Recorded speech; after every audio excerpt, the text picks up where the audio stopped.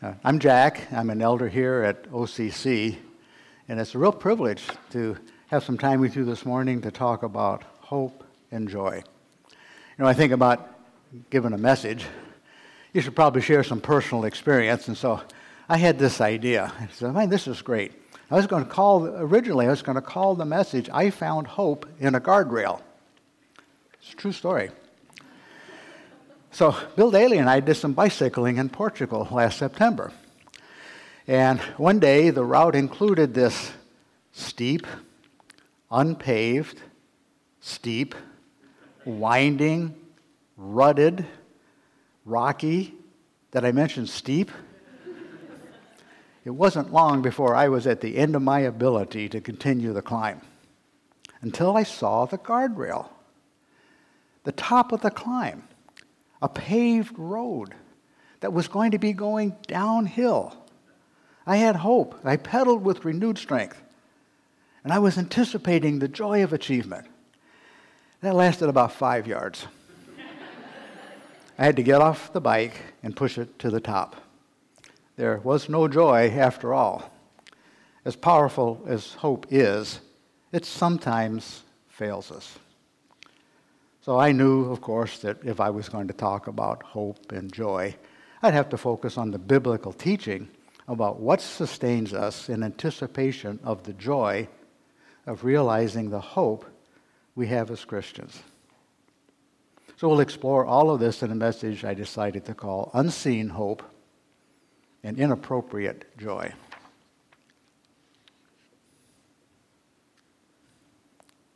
My hope for this message is that we come to better understand and embrace this unique, life-sustaining nature of the hope that we Christians have been given.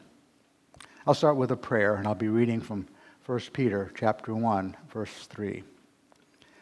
Let us give thanks to the God and Father of our Lord Jesus Christ. Because of his great mercy, he gave us new life by raising Jesus Christ from death. Amen. Peter calls attention to God's mercy, from which we get new life. There are several lists in the Bible: the fruit of the Spirit, the full armor of God, but as near as I can tell, there is no list that's called things that are new in your new life.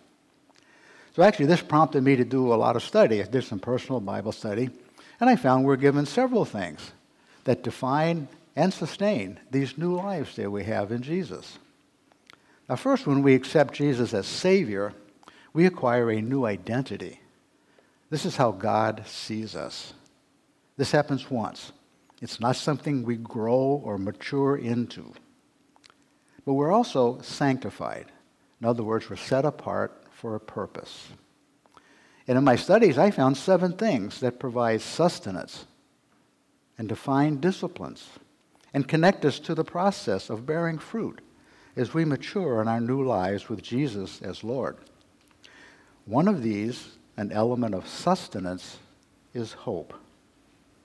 So what is this hope, and what's this role in our new lives? Let's see how hope is presented in Scripture. Now, just to let you know, you won't see the word hope written 3 different ways in the Bible. However, they do appear often. In Romans chapter 8, verses 24 and 25, Paul refers to them directly or indirectly a total of 7 times. So let's first look at Romans 8:24. He writes, "Hope that is seen is no hope at all. Who hopes for what they already have?" So Paul calls attention to this thing he calls hope that is seen, and it does not seem to impress him very much. He writes it off as being no better than no hope at all. An example of this kind of hope is like, I hope it doesn't rain Thursday because I have plans. This hope has 3 characteristics. It expresses a personal desire to realize something in the future where the outcome is uncertain but highly desired by us. When Thursday has come and gone, we will know the outcome. It either rained or it didn't. And at that point, this hope dies. It doesn't make any sense, for a few days later to say, well, gee, I hope it rained last Thursday. This kind of hope doesn't provide any meaningful sustenance to our lives. In fact, and I know someone personally who may do this, we may fret over the outcome until we see it. Look at the weather app every hour, days in advance, and worry about this. If there is a benefit, it would be that knowing that we can't control the outcome, we might make plans to minimize the effect of not getting our way. Make sure we have an umbrella on the day in question. So now let's look at hope and hope. These are referred to in Romans 8:25. Paul writes, "But if we hope for what we do not yet have, we wait for it patiently." So here Paul introduces hope, our desire for something. But what is it that we hope for? That thing that we do not yet have, that thing that we wait for patiently. Paul's not specific here. He refers to it as what we do not yet have, and it is the it that we wait for. Now, I had this brilliant idea. There are lots of versions of the Bible, and then the English language, and I thought, here's an opportunity to imagine an English language hope version of the Bible. And so, looking at Romans 8:25 in the hope version, but if we hope for the hope we do not yet have, we wait for this hope patiently. Now, interestingly, the Apostle Peter also has a lot to say about hope and hope. In 1 Peter chapter 1, verses 3 through 5, he describes the hope we have, and then he tells us what that hope that we wait for is. So if we look into 1 Peter chapter 1, he says, let us give, this may sound familiar to you here for a minute, let us give thanks to the God and Father of our Lord Jesus Christ. Because of his great mercy, he gave us new life by raising Jesus Christ from death. And he goes on, this fills us with a living hope. And so we look forward to possessing the rich blessings that God keeps for his people. An important part of our new life with Jesus as Lord is this living hope. It's given us for the purpose of sustaining us. Now, this hope is a verb. We actively look forward to something. The looking forward is anticipating a future event and expressing the fact that it is something we value and we're eager to see. So in this case, is there a difference between living hope and hope that is seen? We express a desire now for something we want in the future. Well, yes, they are very different. They're different because of the source of our hope, the object of our hope, and the certainty of realizing our hope when we finally experience that hope.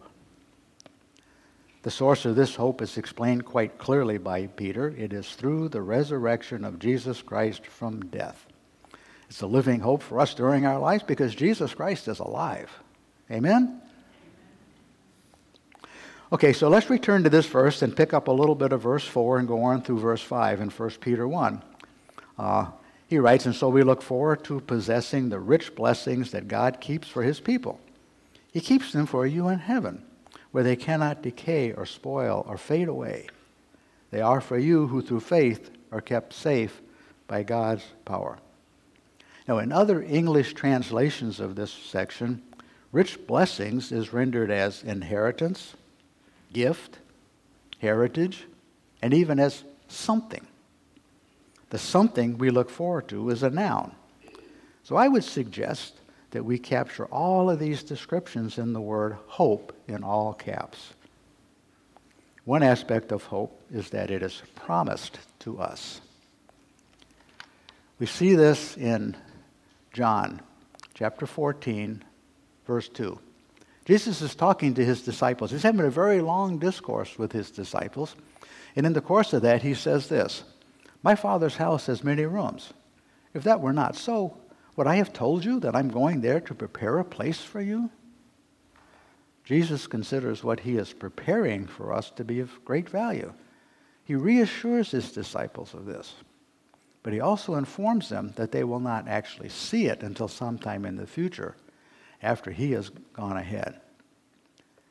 Of course, this hope is not just for his apostles. It is for all who through faith are kept safe by God. This rich blessing, the hope we wait for in our faith-guided lives, is assured. So faith, assurance, and hope, they're actually all brought together in the book of Hebrews, the 11th chapter in the first verse, which reads like this. Now faith is confidence in what we hope for and assurance of what we do not see. If we look at this in the context of hope, the hope version of the Bible, Hebrews 11:1, would read this way. Now faith is confidence in the hope we hope for and assurance of unseen hope. So this hope is so precious that it's kept for us in heaven.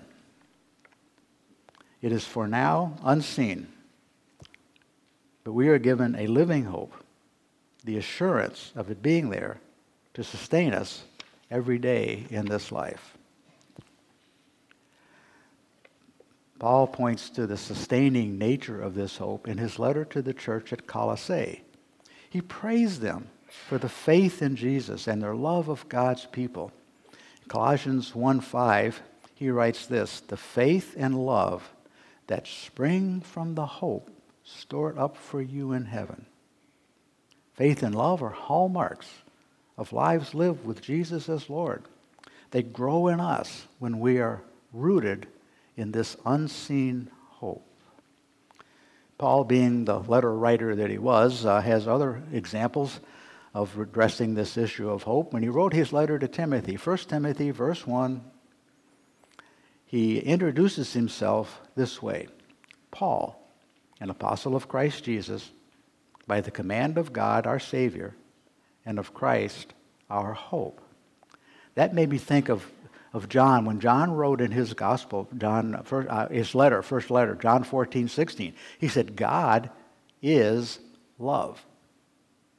Love is God. God is love. Here Peter is saying Jesus is hope.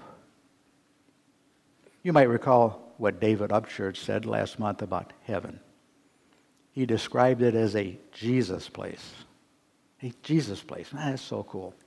A place where he is, where hope is. This hope that is unseen now. Hope for which we wait patiently. It sustains us in faith and love as we live our new lives. Our hope is unseen, being kept safe for us in heaven, but it is not uncertain.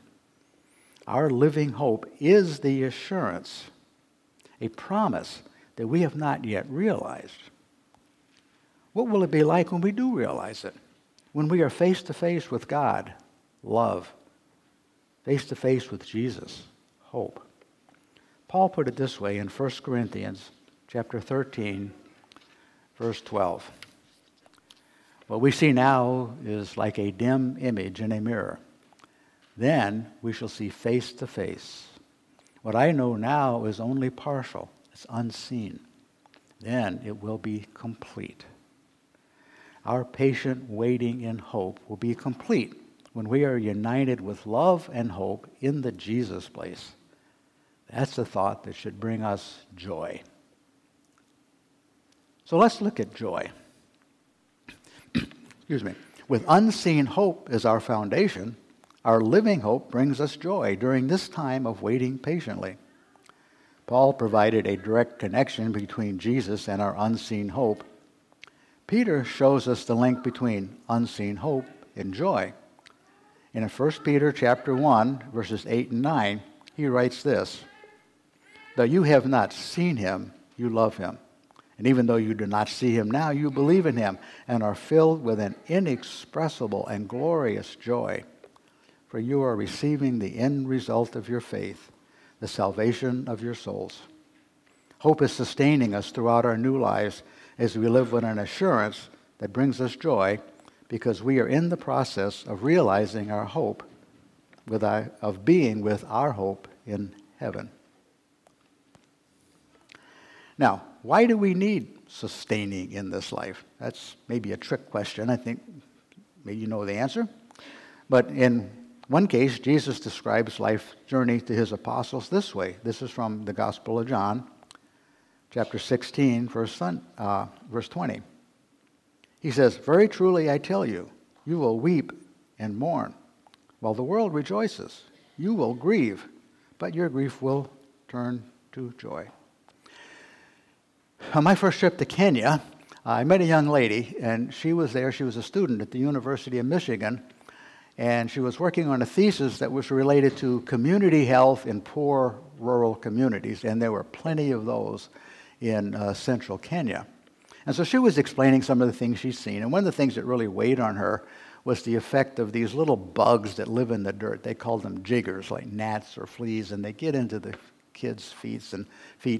And of course, she loved the kids, and she was talking about all these things she saw and what it meant to her. And she said, life's just not all daisies and hot dogs, And I love that. I mean, really, come on. So Paul discussed this not all daisies and hot dogs life and a proper response to it in his second letter to the church at Corinth. So in 2 Corinthians chapter 4, verses 8 and 9, he goes through four things, and there's two sides to these. And I'll read the first side first. We are afflicted in every way. We're perplexed. We're persecuted. We are struck down. But at every step, he says, but we're not crushed. But we're not in despair. We're not abandoned. We know we're not abandoned. And we're not destroyed. How can that be? Tell me how, Paul, you can go through all this and have that attitude. Well, he explains that in 2 Corinthians, just a few verses later in verse 18, 4:18. He says, "We fix our eyes not on what is seen, but on what is unseen. Since what is seen is temporary, but what is unseen is eternal." So moving on, the hope version of this verse would look like this. We fix our eyes not on hope that is seen, but on our hope that is unseen. Since hope that is seen is temporary, but hope that is unseen is eternal. It strikes me, this is kind of an engineer thing now, but I won't use any equations. Unseen hope is like spiritual gravity. It's not visible, but it pulls us steadily and reliably in the right direction. I would sum up what I've said so far in a commentary to the Hope Bible, and it goes like this. The joy of the world is no joy at all. Rather, we live our new lives in Christ with an inappropriate joy that is born out of the assurance of the hope that is waiting for us in heaven, where we will be forever and completely expressing the joy of being with Jesus, our Savior, our Lord, our hope. Now, inappropriate joy. How can joy be inappropriate? I'm going to turn this over to Alistair Begg to explain this, because I was looking at a sermon of his on the subject of hope that he gave in 2010. And during that message, toward the end, he shared a little story. So I'm going to share that with you. He says he was at a conference speaking. Excuse me. And after the conference, a lady came up and started talking to him. And this was their conversation. "Alistair, I have an illustration for you," said the lady. I said, "Good. I'd cross the burning desert in my bare feet for a good illustration right now." "Shoot, give it to me." And so she gave it to me. I assumed there would be a moment when this illustration would be useful. And now is the moment. And here it is. Does this describe our hope that is active in the present? Yes. The lady told me she was visiting a friend in hospital, a gentleman suffering from brain cancer. He was impaired deeply by it, and the treatments he was receiving were phenomenally daunting. But his trust and his hope in Christ were such that it was striking to those who were caring for him. And one of the nurses in duty, seeing this man, wrote this in his chart as a critical comment. A critical comment. Mr. X this morning is inappropriately joyful. Inappropriately joyful. What a wonderful testimony. Because the secular mind says there is no possibility of joy. You're dying, Mr. X. What do you mean you've had a good night? What do you mean it's a fine day? What do you mean? Well, you see, he has a hope that stands the test of time. He has been born again into a living hope by the resurrection of Jesus Christ from the dead. Mr. X is not a moralist. Mr. X is not a religionist. Mr. X isn't a self-help guru. Mr. X is a Christian. How do we embrace hope and joy in our lives? Well, here are some practical steps that I'd recommend. I noted earlier in our new that our new lives begin with a new identity. We accept Jesus as our Savior and we're justified. God sees us as just because Jesus has paid our debt. We're also sanctified. Simply put, we are set apart to live this life with purpose. This is something we need to be equipped for and to continue to grow into, to mature. You know, the definition that we use for disciple is not a bad definition for maturing. A disciple is someone who learns from Jesus to live like Jesus. And I would offer this when you look at that verse. Learning to live like Jesus does mean learning to love like Jesus. The first step in this is knowledge of the truth. So practical step number 1, abide in God's Word. Truth is realized by abiding in God's Word. I think of the word abide as one of being absorbed and wrapped in, and it's a comfortable, cozy thing. But it also just means continue and stay with it. We have some helpers. First of all, we have God's Word. I mean, that's a great resource. That's our new guide in our new life. And we have a new helper in our new life, and that's the Holy Spirit, that when we're abiding in the Word, the Holy Spirit is at work with us. So John recorded Jesus telling the disciples, that the Jewish disciples that were following him, he says, if you abide in my word, you are truly my disciples, and you will know the truth, and the truth will set you free. John 8:31 and 32. What truths are we looking for? Well, of course, there's the truth of the gospel message. We are justified by God's grace through Jesus' sacrifice. And we are given a sustaining, living hope in the form of the assurance of the unseen hope that is kept for us in heaven to support us in the life for which we are sanctified. Now, some personal experience.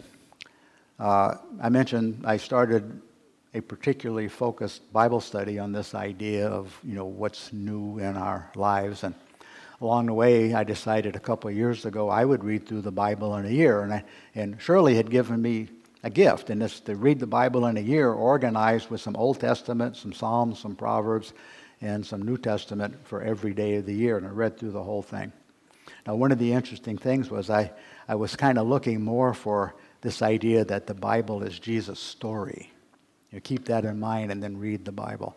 Well, it takes a while. That's a lot of reading to do. Not too much. I encourage you to do it.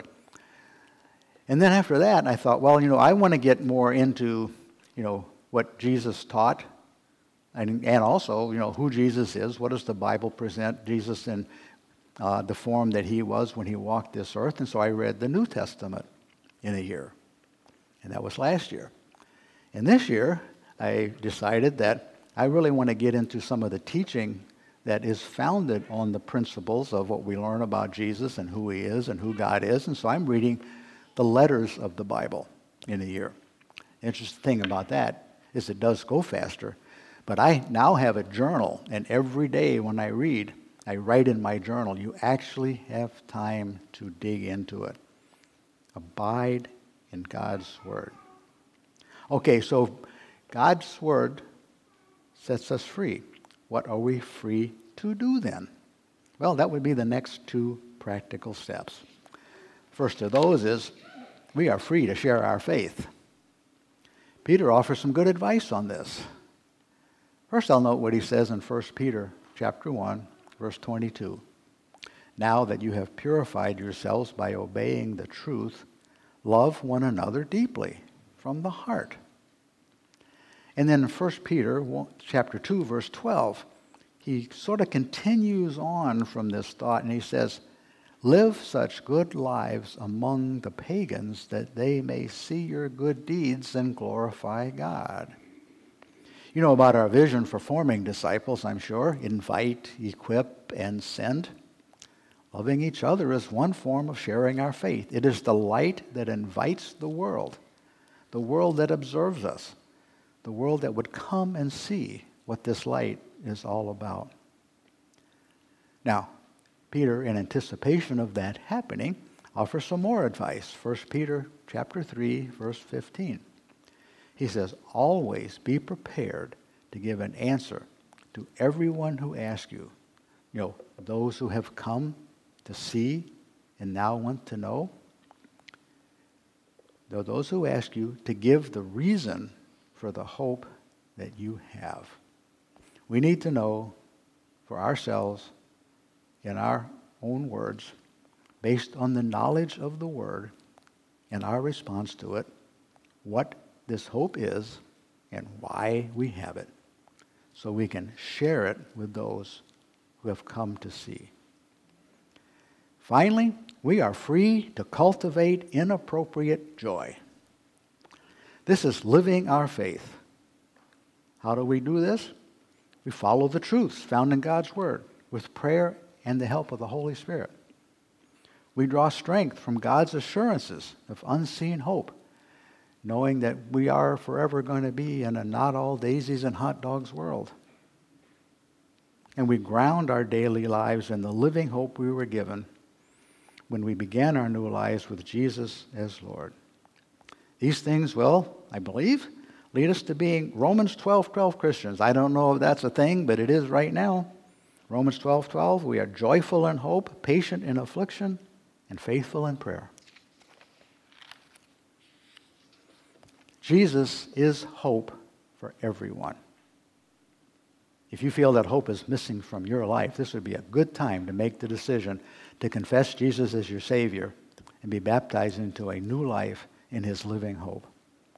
Come right now if you wish, or see me or any of the other elders if you need someone to talk with later. I'll close with prayer by reading from Ephesians chapter 1, verses 18 and 19. I pray that the eyes of our hearts may be enlightened in order that we may know the hope to which He has called us, the riches of His glorious inheritance in His holy people, and His incomparably great power for us who believe. Amen.